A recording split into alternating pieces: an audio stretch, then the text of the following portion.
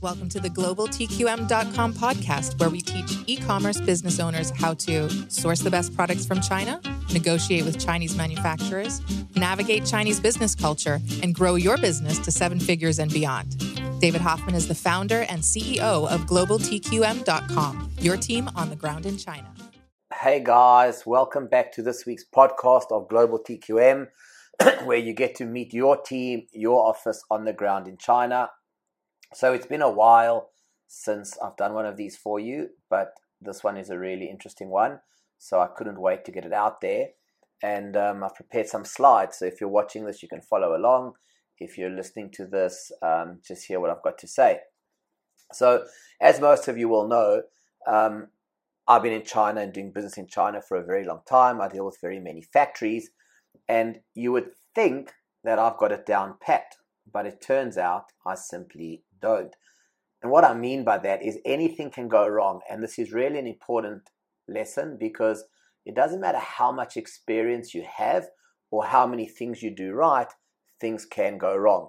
So let me tell you the story of my rings. Now, there's a few things you should know firstly about the story. The key thing is this.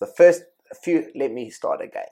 There are some things you should know about this factory I was dealing with. Firstly, I knew he was a middleman. I 100% knew he was a middleman, and I made the choice and decision that was absolutely fine. I had no problem with it. Why? Because I had visited the factory in person, I met the factory staff, and most importantly, I'd actually done business with this guy before. So I kind of felt with all those things, why change a winning formula? We had been okay in the past. Everything's fairly transparent. I'm at the factory. I can see what they can do. So I didn't really have any alarm bells or cause to worry. And there was a track record. And of course, don't forget, I've got a full team of staff in China. So I felt if things go wrong, it's pretty easy to deal with. So having said all of that, what could go wrong? So let me tell you what actually happened. So firstly, I got a new order. I very excitedly rushed and placed the order to this guy. I won't mention his name or the product. It's really irrelevant to this story. But I placed this new order. It was a really rush order. And he said he could get production completed in 10 days, which I was super excited about. And I went and placed the order. And 100% he had the production done in 10 days. He sent us pictures from the factory. And I was super happy and super excited. And really the last step was to do the actual printing on this product, which is a separate process after it's finished being produced. And then that's when things started getting weird. He said it would take 1 day to produce and finish the printing. And after 1 day, I'm messaging him. Now I use WeChat for all my communications. And the tip is I love to chat to my manufacturers directly on WeChat and try to get an update, get photos on the fly, make decisions immediately as we go. I find it's a lot quicker and faster sometimes for me than actually going through my team at the office because they get the message, they ask me, then I reply.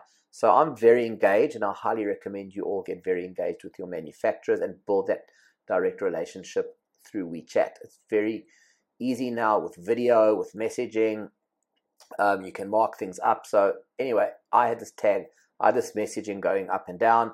I actually had Jenny from my office as a group member on this chat, so she can always be abreast of what's happening and help me if there's something difficult to do. And it's actually quite easy now. Even if they type in Chinese, you just click translate and it translates in line. You can write in English, they can translate in line. And so communications just become super easy. Anyway, 1 day becomes 2 days, becomes 3 days. And of course, every time I'm asking, can you send me pictures? How's the printing going? I'd like to see how it is. Can you send some of the samples to Jenny at the office to check for us? Excuse after excuse started coming day after day after day. And they felt like reasonable excuses. The factory didn't have time. They've got to clean the products first. The machine broke down. There was a problem with the printing film. They're remaking it. It's going to take me an extra day. And I'm sure you can understand how quickly this goes. 1 day became 2 days, became 3 days, became 4 days, became 5 days. And now I'm starting to get really, really frustrated because I need these orders. I've got customers backing up waiting for this product. So what did I do? I just kept on going at WeChat saying, what's happening? I need the rings. I need the printing. What's going on? And that's when it started getting very weird. I started getting these strange comments and promises that, no, I've had to find another printing factory to do it for you. So I've moved the rings to another factory and they're going to do it because the old factory, the boss wouldn't do it anymore. And I mean, just all kinds of excuses I don't even want to get into. And I kind of, because of our previous working relationship, I gave him the benefit of the doubt. I thought, okay, look, he's always done good by me.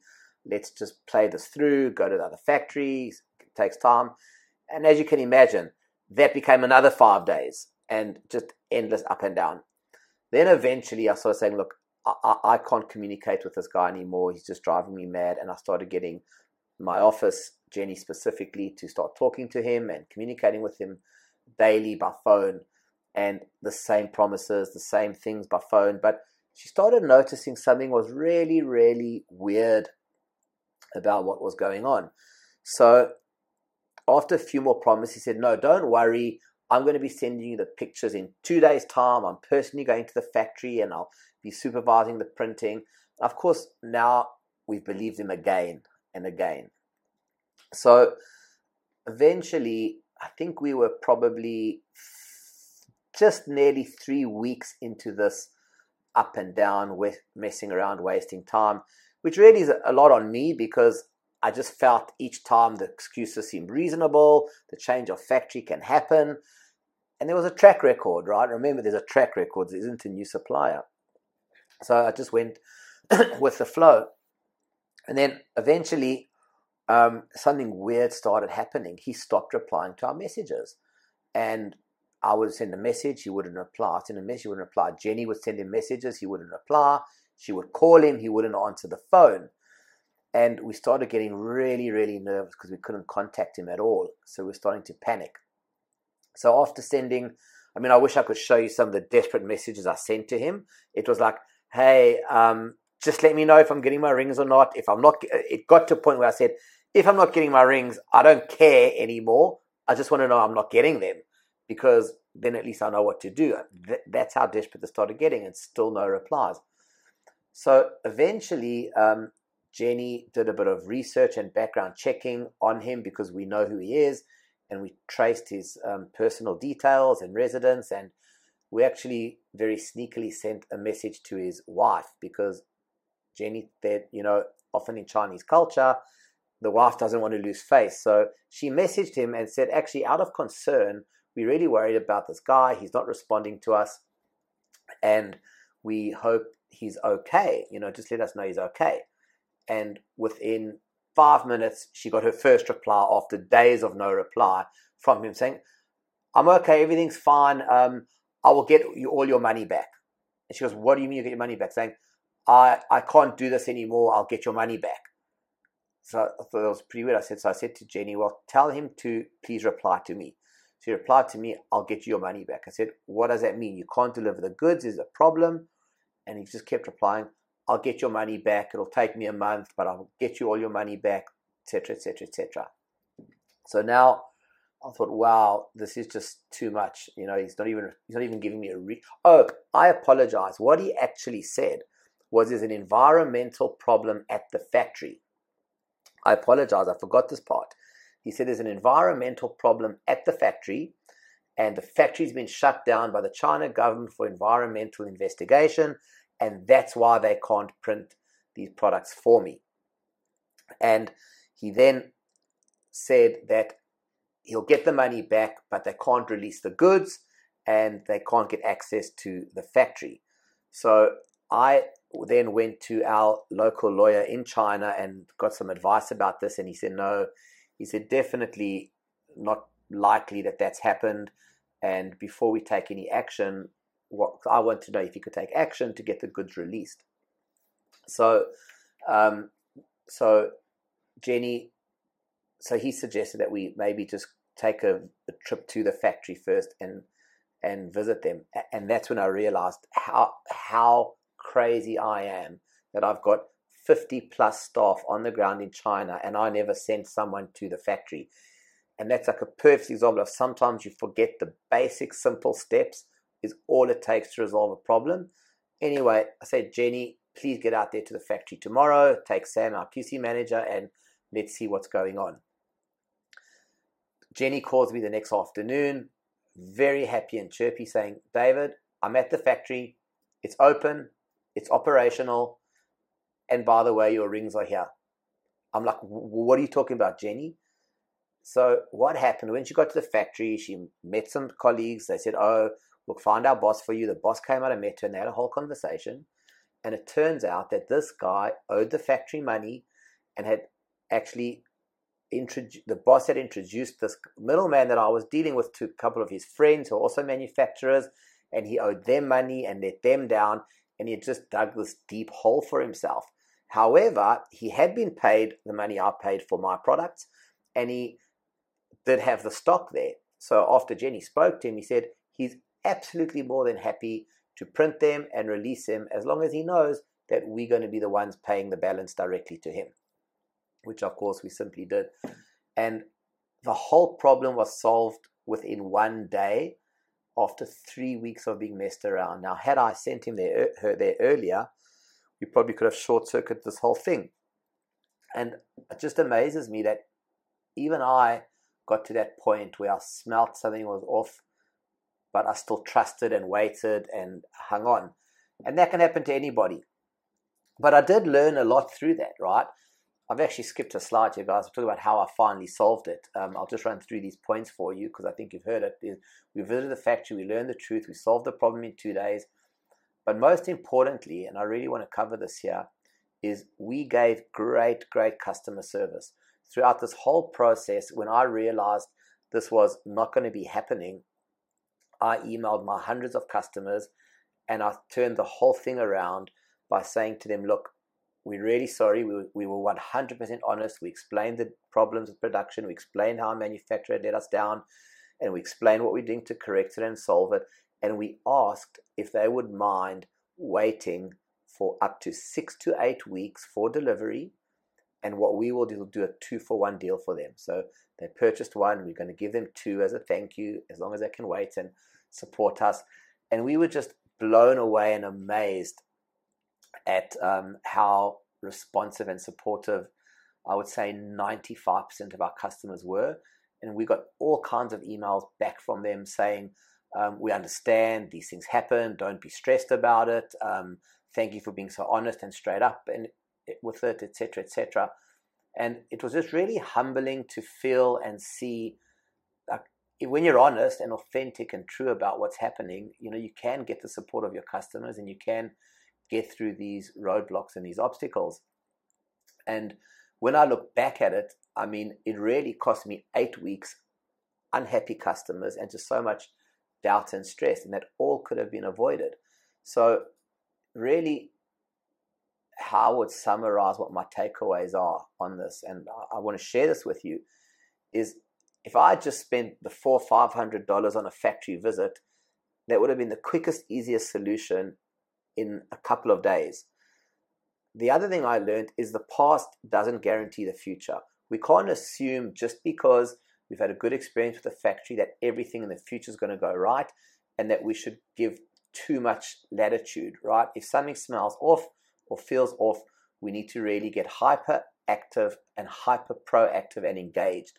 That's what we have to do to solve these problems, and we need to really go where the action is. I just can't emphasize that enough. You have to be where the action is and have people on the ground there dealing with that. And if you can't go, yes, get somebody like us to go for you. Of course, it didn't cost me $400 to $500 for a factory visit, but it did cost me the time of my staff, my people, the travel, etc.